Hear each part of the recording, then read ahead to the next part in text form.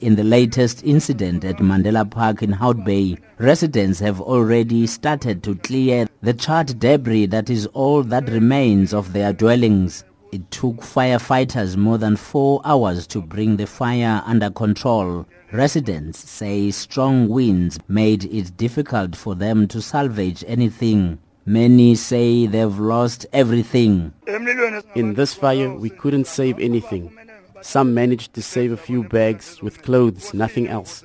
It's the second time now people die in the fire in this area. The city of Cape Town and various NGO relief partners are assisting the people.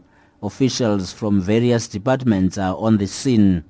Mayoral Committee member on safety and security, J.P. Smith, says the city is helping them rebuild their lives. Unfortunately, people do lose all their assets. People are not insured under these circumstances, and so what they lose forever. So we help with clothing, baby packs, milk, some food for a couple of days until they can get back on their feet. This is a trying time for these individuals, especially when other people are wanting to relax. To go through something like this is not pleasant. The cause of the shack fires is being investigated. Meanwhile, in a separate incident, Metro Rail has reported extensive damage to their infrastructure after a fire damaged 11 carriages. 8 coaches were totally gutted. The cost of the damage is estimated at millions of rand. Western Cape Police spokesperson Sergeant Noloiso Khwetlana says they are investigating a case of malicious damage to property. Anyone with more information that can assist us with our investigation